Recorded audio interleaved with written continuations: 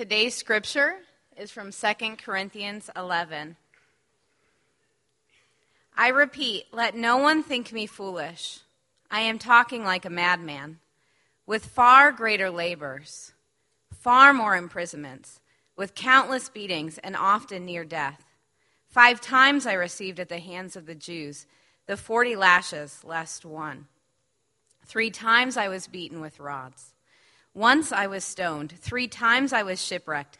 A night and a day I was adrift at sea, on frequent journeys, in danger from rivers, danger from robbers, danger from my own people, danger from Gentiles, danger in the city, danger in the wilderness, danger at sea, danger from false brothers, in toil and hardship, through many a sleepless night, in hunger and thirst, often without food, in cold and exposure. And apart from other things, there is the daily pressure on me of my anxiety for all the churches. Who is weak, and I am not weak? Who is made to fall, and I am not indignant? If I must boast, I will boast of the things that show my weakness. The God and Father of the Lord Jesus, he who is blessed forever, knows that I am not lying. This is the word of the Lord. Thanks, Allison. Well, good morning again. We've had the opportunity to, Josh Miles not being here, screen stuck. Someone spilled coffee all the way from the back, which I appreciate because I've done. It's been a good morning so far.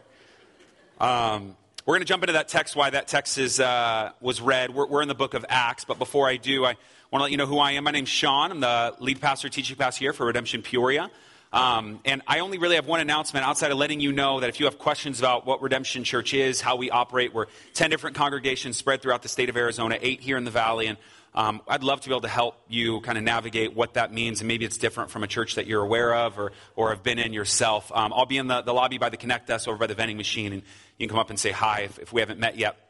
Here's the one thing. If you've been with us the last couple of weeks, you knew we took a break from Acts. And if you're new, you might not know this. And if you were new last week, it's the first time you heard it, so I want to remind you.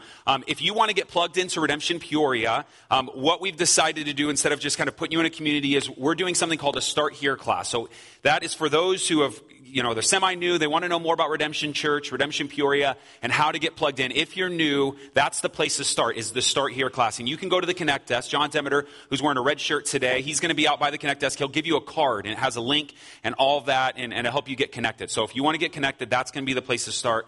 We'll kind of catch you early on certain issues that we believe in if you might disagree. Here's the other thing. If you've been coming for a while and you want to get involved with what we talked about a few weeks ago and then again last week, which is our classes, starting in October, we are starting our first class. It's a class on marriage. Now, you're welcome if you're single to go to it, but we're going to have a singles class starting in November, so just be aware of that. But if you are married and you feel like this would be a good opportunity for you and your spouse to get through certain things, and I'll give you more details next week, that would be an awesome class for you to go to. So here's what I would say. You can text, there's a number up there, Myrna, if you don't have it. We've been having difficulty with the screen all morning, but there's a phone number. There it is, 623-850-4690. Text the word join, and you'll get a digital pushback before you leave today. And that's a kind of a card, gives your name, what class you want to sign up for, all that stuff, and then we'll shoot you out an email. Cool? Okay, so you can open up to Acts 23. Allison came up here and read 2 Corinthians, and the reason she read through this portion of Scripture in 2 Corinthians 11 that Paul is looking back at his time that he's been ministering. And it's important that you understand where that text comes about. That text is written around the time as we turn Paul, and I'll give you some updates as to where we are with Paul. As Paul's making his way into Jerusalem and to Rome, we understand that text was written somewhere in that time. And in that text is this declaration. I've been beaten. Man, I've been shipwrecked, which we're going to get into. I've seen beasts. I've been in cold. I've been in hot. Whatever it is, I've given my life to this thing. And the question I want to ask as we go into the text is, what causes a man like Paul to do what he is doing? as we've read the book of Acts, and we know historically, you can pick up any Fox's Book of Martyrs, people giving their lives to these causes. We've been in Ephesus and seen these rebels come about, these huge conflicts come in Athens. We've seen all the dissension that's taken place everywhere the gospel's gone. What causes men like Paul or women who walk into a city, preach this gospel with the plan of being persecuted? Like, what does that? What brings about that reaction? Okay? And for us to get there, we're going to cover 2 whole chapters in the Bible today. Acts 23 and 24, and I know we've gone long just covering like 4 verses the last couple weeks. So I promise, I don't promise anything. Well, let's hope we'll get out of here in 40 minutes, okay? So here's what I want to do. I want to read this narrative. I want to catch you up in a second. Read this narrative, and then I want to look back, because it really kind of just reads as just the next part of Paul's story. Here's what you may not be aware of. Paul has been traveling. He's a guy that we are introduced to in Acts chapter 9. He was saved by the Lord, knocked off his horse. God did a miraculous work in his life, and he's been preaching the gospel to Gentiles, non-Jews, ever since. And he's gone on 3 journeys during this time, okay? He went on this journey to travel. Came back to Antioch, which was this epicenter for the Gentile church, did it again, and then this time on the 3rd journey, he came back. He didn't go to Antioch. He ends up going to Jerusalem. Now, he makes this declaration as he's going to Jerusalem. He essentially says, hey, I'm going to Jerusalem. I know I'm going to die, but I don't count my life as any value at all. And so when he rolls into Jerusalem, he goes to the temple because James asks him to do some certain things. And as he does this, he begins to proclaim to the Messianic Jews, the Jews who hold to Jesus, that God has called him to go to the Gentiles. The Jews do not like that. And so they grab him at that moment, and then they begin to indict him, right? They begin to take him to the courts and say, you're against the law of Moses, so on and so forth. And that's where we're picking up in the story in the book of Acts. So this is what it says. In Acts 23, verse 6, there's a small interaction in the first 5 verses. I'm going to skip and kind of sum up certain parts. So just know it's not that I don't appreciate those parts, but I think I can sum them up a lot quicker than just reading them and explaining them. The first 6 verses is this first interaction between Paul and the high priest. Paul kind of has this interaction with him, and then it goes on to this room full. So if you can imagine, Paul, he's in Jerusalem. There's this room full, almost like the size of this room right here, this room full of Sadducees and Pharisees, all the people. You have to think of Israel, if you think of it like America, think of like governors and mayors, like our political leaders, okay? But Israel is doing its best to be a theocracy, not a democracy. It's doing its best to be under the rule of God. And so it's this religious establishment that it's trying to put into place. And so it's the rulers of Israel and their Sadducees, Pharisees, and all that. This is what it says. Now when Paul perceived that one part of this room that was full were Sadducees and the other Pharisees, he cried out in the council, brothers, I'm a Pharisee, a son of Pharisees. It is with respect to the hope and the resurrection of the dead that I am on trial. And when he had said this, a dissension arose between the Pharisees and Sadducees. Let me explain why. The room is full in this moment, and for the most part, any religion, pagan religion or not, there is some type of belief about what happens when you die, right?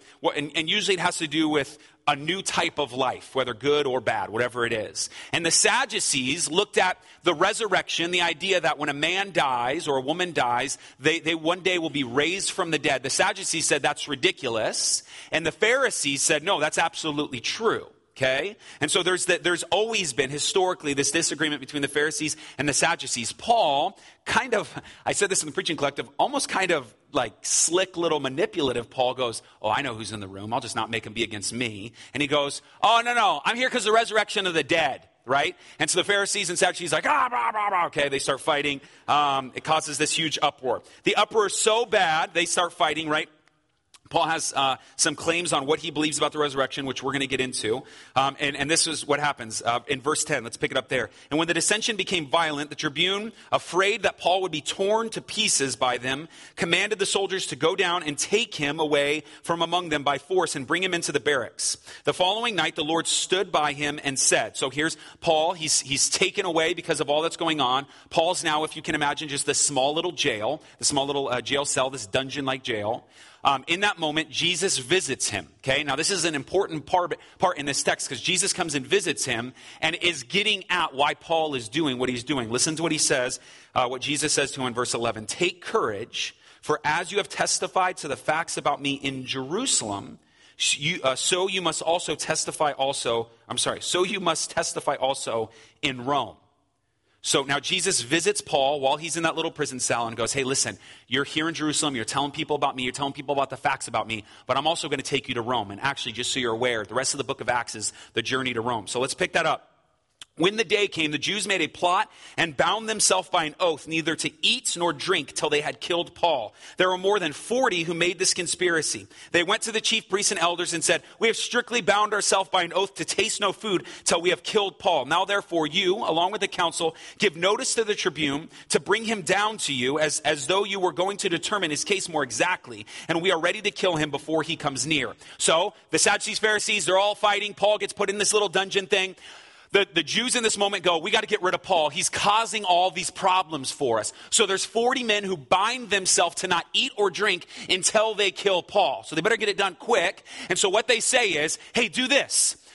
Go tell them we want Paul to go to a higher courts. Just send him along, push him along, because we want him on the road, because while he's on the road, we can ambush him there and kill him. Now, unfortunately, what the next part of the text says, unfortunately for them, is Paul's sister's son, so his nephew, and he's called a young man, so probably early teens, hears this conspiracy. He hears about it, and he goes, no, that's not good. He goes and tells Paul, hey, these Jews said they're going to kill you. We got to figure this out. Paul goes, okay, immediately go tell the Roman officials. Go tell them. So this boy goes and tells the Roman officials, and the Roman official goes, hey, cool. Thank you for telling me. Don't tell anyone you know this. Now we have the advantage of surprise. So that's where we pick it up as he tells these people in verse 23.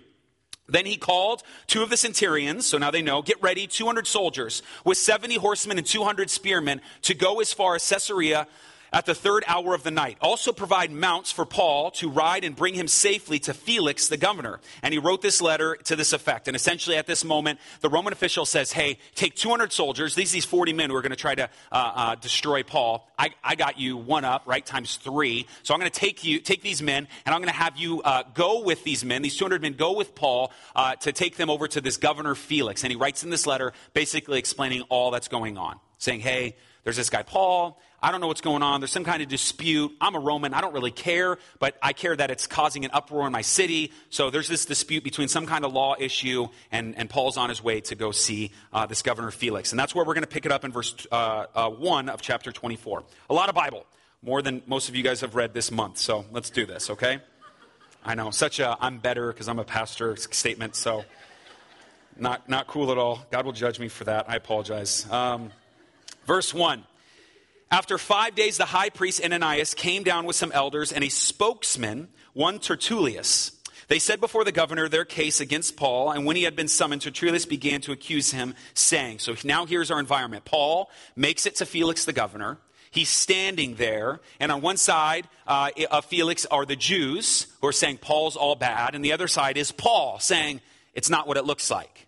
And the Jews begin to, Tertullius, the spokesperson, begins to make this declaration.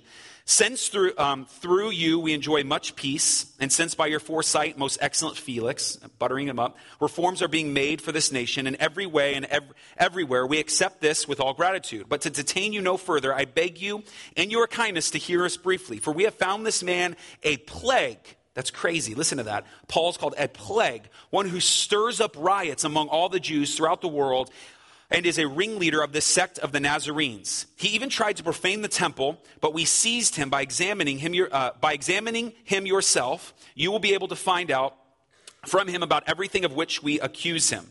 The Jews also joined in the charge, affirming that all the things were so. And when the governor had nodded to him, he spoke, basically said, Paul, why don't you speak? So here's the Jews going, here's Paul. He's a plague. He's causing all these issues. Everywhere he goes, there's riots. You don't want that, Felix. You're a good guy. You don't want that. We need to take care of this Paul guy. Paul is now going to respond. Now I'm going to sum up most of what Paul says. Essentially, Paul goes, what they're saying is not true. Now, yes, there have been riots caused, but the reality is what they're accusing me of hating the law of Moses and all these facts, that's not true. That's not what's going on. As a matter of fact, I was detained, and if you were with us about 4 weeks ago, the reason Paul was detained in the first place was a misrepresentation of identity. The Jews thought Paul brought in these certain men into the temple, and it wasn't those men. It wasn't true. And so Paul basically goes, no, that's not true, and he makes this declaration. We're almost done with the text. In verse 19, let's read verses 19 and 20. They ought to be here before you and make an accusation should they have anything against me, or else let these men themselves say what wrongdoing they found when I stood before the council. Other than this one thing that I cried out while standing among them, it is with respect to the resurrection of the dead that I am on trial before you this day. Let's stop, okay? There's a last part of the passage that we're going to go at, but let's stop there and let's go back to asking the big question. Here is Paul, man, and that's a lot of text. I mean, it's a good story. It reads well, but what do we do with it? I mean, it's a lot to hear Paul in this moment going to stand before Felix, pushing against the Pharisees, not liking the Jews in this whole Sadducee Pharisees, not liking Paul. What do we do with this? Why is Paul doing what he's doing? Now, we're going to springboard to get that answer found in verse 11. Listen to this. I want you to listen very carefully. The following night, the Lord stood by him and said, this is Jesus talking to him. Jesus talking to him in prison, in the barracks. Jesus making this declaration, take courage, for as you have testified to the facts about me in Jerusalem, so you must testify also in Rome. I need you to hear what Jesus just told him. See, for us, we're like in this postmodern Platonic worldview. And for most of us, we grew up in a culture that truth is so relative, right? Like I can look back and argue one way or the other and we go, let me make up a term real quick. You guys have never heard. There's this term I'm going to start using, fake news, okay? Came up with it right now, okay? There's this idea that we can spew these facts and make a declaration about something. But here's what you've got to understand about our context.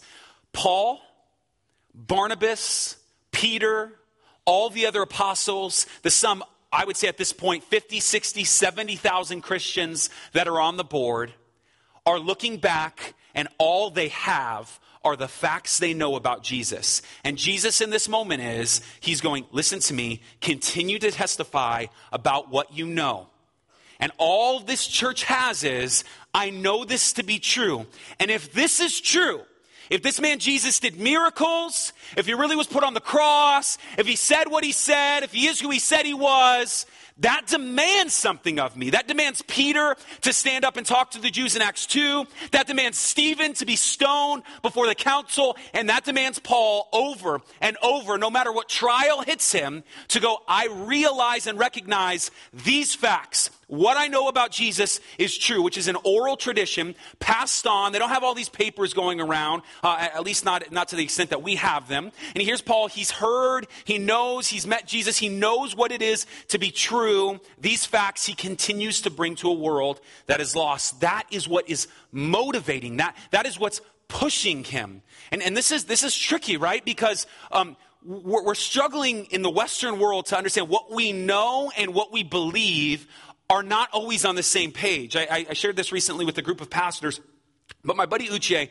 would always get frustrated. He's from Nigeria. Would always get frustrated when we would talk about like what we believe as Christians, because for him and his culture, to say you believe something automatically means that's what you're living out. You can't believe something and not live into that reality.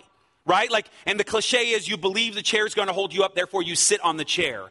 No one believes the chair is going to hold them up and go, I believe the chair can hold me up. I don't want to sit on the chair. I know it can. There's a dissonance there. And Paul is hearing from Jesus, these facts that you know are true, continue to proclaim in Jerusalem, in Rome, all these things. And so this is what I want to ask. What's motivating Paul, right? And if it's these facts, if it's these things, then what's the core of these facts? What are these things that the church is looking back on? And we recognize that orally, I'm sure they're hearing about miracles. I mean, they probably know the story of Jesus and how he healed Jairus' daughter. He turned water into wine. He multiplied bread and fish. They know the story that Jesus, he died on the cross. Orally, they've heard this. They know that to be true. But amidst all of this, there's one thing that is all they have, beyond all those things, which consummates them all to be true. And it's the very reason that Paul is saying he's on trial. It's the first thing and the last thing that Paul says in our passage this morning. He's on trial because of the resurrection of the dead. Hear me when I say this. The church, more than anything, celebrated the resurrection The church more than anything realized, this is big, if a man died and he rose from the dead, if that's fact, if you believe that and I believe that, that demands action. No one goes, he rose from the dead. Anyway, back to football, right? Which I'm going to watch a sinful amount of football today, FYI. Okay, so hear me. I want to just let's boil down to that real quick thing. I want to read something to you from John A. Broadus, who is an older Southern Baptist guy.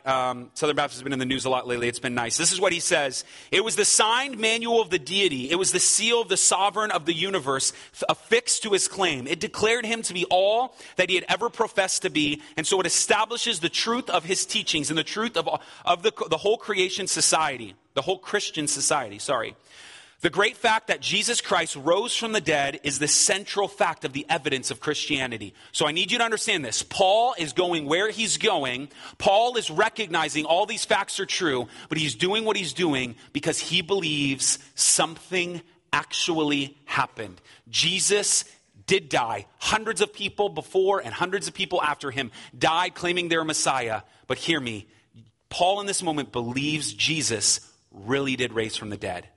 And hear me, if you believe that, there is no casual Christianity. You don't ask, why is Paul doing what he's doing, if you really believe this dude rose from the dead. It's what consummates everything he's talked about. Every miracle, every saying, his death. It's what makes Jesus the real deal. And this is something Jesus talked about over and over and over again. He knew this was important. Listen, it's mentioned in every gospel. I want to share this with you. In John chapter 7, or John chapter 10, he says this. I don't have these on the screen, so you're just going to have to track with me. I lay down my life that I might take it up again. In verse 18, he says it again. I lay down myself. I have the power to lay it down, and I have the power to take it up. It says it not just in John, but it says it in Matthew. In verse 23, they shall kill him, and the third day he shall be raised again. In Mark 8:31, it says it again. And he began to teach them, the Son of Man must suffer many things and be rejected by the elders and the chief priests and the scribes and be killed, and after 3 days rise again. Luke 9:22. So all four gospels saying the Son of Man must suffer many things and be rejected of the elders and the chief priests and the scribes and be slain and be raised the third day. Jesus said, listen, I'm going to do all that I'm going to do, but here's what makes this thing the real deal. It's more than getting together every, March or April, once a year. What we're to be celebrating over and over in communion, in worship, in the word, we're here right now if you're a Christian because Jesus rose from the dead. The facts that Jesus, all he did, historically we want to argue, we believe are true. We actually believe they're true. And this is what's frustrating. I can stand back and read Acts 23 and 24 and go, why would Paul do what he's doing? Why continue to press? Because he's not messing around, because he knows it's true. When you get dressed in the morning, you get dressed by way of what the day is going to be. Right? Ain't nobody rolling in, well, I know I'm going into work today, but I'm just going to roll into my pajamas with my pajamas anyway. No, you know that is true. You know that's going to happen, and you adjust your life accordingly. And Paul, hear me, can't help but go. Paul can't help but cause riots. If this is true, the 39 lashings, the shipwreck, the beatings, the sleeping in the frigid cold, the lack of food and water, it only makes sense. If this stuff is true, hear me, the early church and us, it's all we've got. If you believe it's true, it demands a response. Listen to N.T. Wright. This is what he says. Christianity began as a resurrection movement. There is no evidence for a form of early Christianity to which the resurrection was not a central belief, bolted onto Christianity at the edges. It was the central driving force informing the whole movement. We can see it woven into the earliest Christian theology we possess. The resurrection had occurred, and the followers of Jesus had to reorder their lives, their narratives, their symbols, and their praxis accordingly. Do you hear what he said? Listen to 1 Peter 1:3. We have been born anew to a living hope through the resurrection of Jesus Christ from the dead. Do you understand? Listen, Jesus dying on the cross is like what we sing about. It's what we hold dear to our heart. But Jesus dying on the cross is vanity without him raising from the dead. And now here we sit. Now this is important because I'm trying to use all of my passion to remind you of how important this is. But the issue is, for us, this story's 2,000 years old. Yeah, I know he rose from the dead. Yeah, I know that. It's rote, it's calloused, and yet at the core, it's what staples us to Christianity. We're hopeless without it. Listen, again, this is why Paul, verse 21 of chapter 24, it is with respect to the resurrection of the dead that I am on trial this day. Al Mohler says this, the resurrection of Jesus Christ from the dead separates Christianity from all mere religion, whatever its form. Christianity without the literal physical resurrection of Jesus Christ from the dead is merely one religion among many. See, the cross stands as condemnation on all human attempts at self-righteousness, and the fallen world will do all within its power to hide the cross from sight. Hear this. But the empty tomb is the seal and confirmation of the cross, and the world will shield its eyes.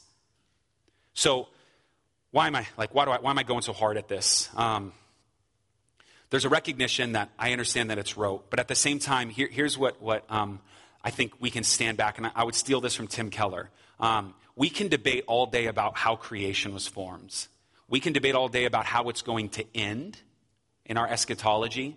You can have atheist buddies who are kind of wondering about Christianity and go, did they really fit all the animals on the boat? Like, are you telling me the sea actually parted?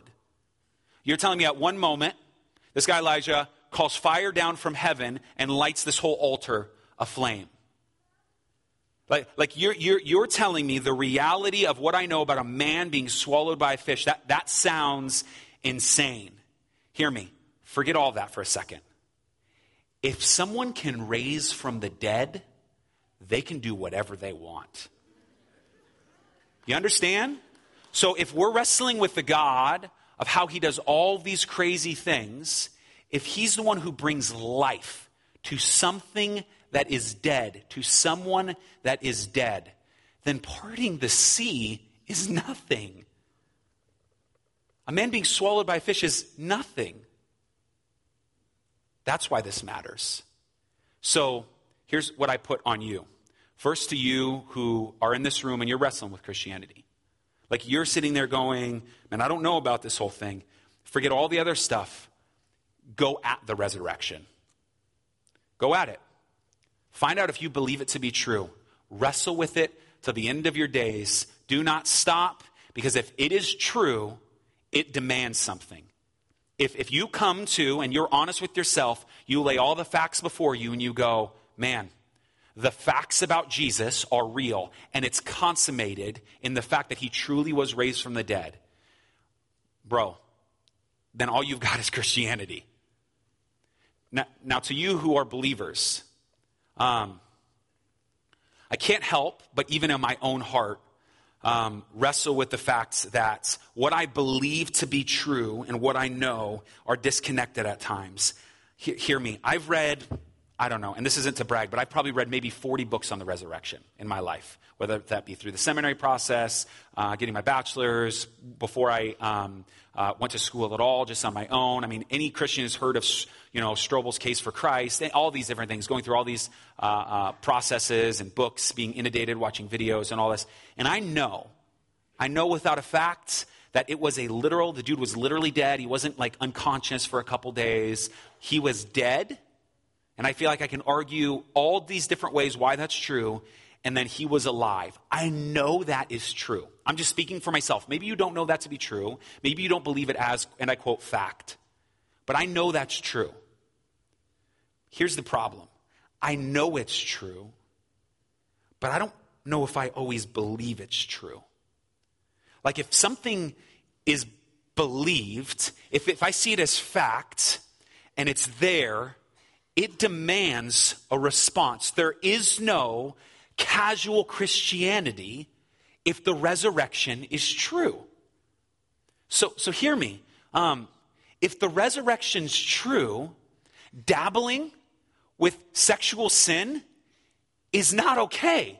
Because if the resurrection's true, then the cross is true. And if the cross is true, what he said was true. This is Lewis's whole argumentative, like he's either a liar, he's a lunatic, or he's Lord. Like the dude's either crazy, and all of his disciples lied about him about this resurrection thing. And if that's where you want to go as a non-believer, then go down that track and figure out if it's true or not. But if you come to find out it's true, hear me. Everything the dude did and everything the dude said was true. That means you've got to wrestle with the bigger problem. He rose from the dead. And if he rose from the dead, the dude's got some kind of power. If God raised him from the dead, I always get that. Rose from the dead. Okay? If he rose from the dead, again, us asking the question, why is Paul doing what he's doing, is almost foolishness. Which actually leads to why the text was read for a scripture reading. Let me read it to you again in 2 Corinthians 11. I repeat, let no one think me foolish. I am talking like a madman, with far greater labors, far more imprisonments, with countless beatings and often near death. 5 times I received at the hands of the Jews 40 lashes, less 1, so 39 lashes. 3 times I was beaten with rods. Once I was stoned. 3 times I was shipwrecked. 1 night and a day I was adrift at sea on frequent journeys, in danger from rivers, danger from robbers, danger from my own people, danger from Gentiles, danger in the city, danger in the wilderness, danger at sea. The dude's in danger everywhere he goes. And the facts about Christianity are what is driving that. No one intentionally fasts for 40 days. No one intentionally sells all they have and goes to be a missionary to China. No one intentionally walks into their business place every day praying for those people, walks into the classroom every day praying for those people. No one has a hope that people will turn to Jesus without motivating, verified facts. If you believe it to be true, the only response is 2 Corinthians 11. The only response is to be all in. And if we're not, let's go back and verify the facts. If we're not, let's question how all in we really are. It's clear Christianity is causing an uproar. Is it causing it in us? My prayer for you this morning is that you would see that well, that you would hear that well, and you would be like Felix to at least wrestle with this, but you would not be like Felix in the response. This is the last part of our text. This is how it finishes. Paul responds to Felix. Felix, having a rather accurate knowledge of the way, put them off, saying, do you hear that? So now Felix hears out Paul. Paul responds with everything he knows, all the facts about Christianity. Felix is sitting there, and here's what's interesting. Felix has an accurate knowledge of the way. He knows about the things of Christianity. And so he goes, okay, I hear you, Paul. I hear you, Jews. And he dismisses Paul. He puts him away. Listen to what he does with Paul. As he does, let's pick it up in verse 23. Then he gave orders to the centurion that he should be kept in custody, but have some liberty, and that none of his friends should be prevented from attending to his needs. Okay, Paul, I heard you. Go back to the barracks. You guys let all the friends come to him, let the other Christians, the people of the way, let him tend to his needs, all that stuff. But listen to what's going on within Felix. After some days, Felix came with his wife, Drusilla, who was Jewish, and he sent for Paul and heard him speak about faith in Christ Jesus. So now here, Felix and his wife call Paul back out. I've got a pretty accurate knowledge of the way. Paul, can you tell me more? Listen to this. Verse 25. And as he reasoned about righteousness and self-control and the coming judgment, you ready? Felix was alarmed and said, go away for the present. When I get an opportunity, I will summon you. Felix hears the facts about Christianity, and he goes, oh God, if this is real, and he's alarmed, I need some time, go away. Here's the unfortunate story of Felix. He ends up dying 2 years later. Doesn't respond. Someone ends up taking his place, and it's just history at that point. But I think his reaction is worth mentioning here and worth noting, and I think this is why Luke puts it in. Because everywhere Paul's going, it's demanding a response. And Felix, being alarmed about the coming judgment, being alarmed about the facts about Christianity, doesn't respond. right? So let me go old school youth pastor on you, okay? Any good youth pastor, I was a youth pastor for 6 years, comes up with some kind of crazy, cheesy analogy to scare the teenagers into believing, okay? I remember at one youth camp, someone showed the audio from hell, right? And they were like, hear that? Oh, help, right? And I was like, oh gosh, I got to tell my friends about Jesus, okay? Okay? So like any good youth pastor, here's one that I was told, and I'm sorry for the cheesiness, but I thought it was brilliant. So the analogy would be, imagine a man walking on a wall, right? And as he's walking on this wall, I remember being told this by a guy named Brian Dunn. Imagine he's walking on the wall and he comes to a fork in the road. And here's this cheesy Satan on one side, pitchfork, like, yeah, come on this side, right? And then here's Jesus, very cheesy, cliche Jesus on this side. No, come this way, like every commercial that you can think of, right? And so here's this man standing and he's looking at Jesus and he's looking at Satan. And I remember about 17 years old, this analogy be like, okay, well, what does he do, right? And so he stands there, and I remember Brian telling the story, and he goes, and he stands there and he looks at Satan and he looks at Jesus and he goes, I think I'll just stay right here, right? And then Satan starts to rejoice. Yeah, right? Cliche Satan. And then here's Jesus, just puts his head down. I remember hearing this as a 16-year-old, right? And I remember the first time I heard it, someone goes, well, why is he happy? Why is Satan happy? And Brian just looked at the kid and he goes, because he owns the wall. And I remember being like, okay? But I think this is apropos for Felix.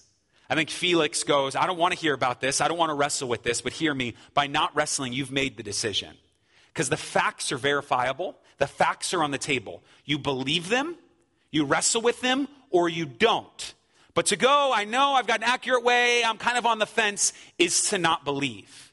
My prayer for us as Christians is that we would see these facts, we would respond appropriately, and we could not help but think like Paul. I'd only be a good pastor to give you a cheesy youth pastor example, but to finish now as a lead pastor that pastors grown men and women, to finish with Charles Spurgeon, because he's far more cooler than, some audio from hell. In Romans chapter 6, Spurgeon's preaching on the idea of the resurrection, that it gives us a new hope. And as he does this, he starts to play with his own analogy. And my hope is that you hear the analogy and then his response, therefore. This is what he says. Imagine boys going to swim in the river one morning. One of them has just dipped his toes in the water, and he cries out as he shivers, oh, it's so cold. Another has gone in up to his ankles and even his calves, and as also he declares that he is fearfully chilly. But see, another runs to the bank and dives all in. He rises in a glow, all of his blood is circulating, and he cries, delicious, what a beautiful morning. The water is splendid. This is what Spurgeon says in response to that. You Christian people who are paddling about in the shallows of religion and just dipping your toes into it, you stand shivering in the cold air of the world which you are afraid to leave. Oh, that you would plunge into the river of life, how it would brace you, what tone it would give you. Go for it, young man, go for it. Be a Christian, out and out, all in. Serve the Lord with your whole being. Give everything wholly to him who bought you with his blood. Plunge into the sacred flood by his grace. May that be true of us. May we not dip our foot in, but may we plunge all in, because the facts are true and it demands that type of response. Let me pray for us.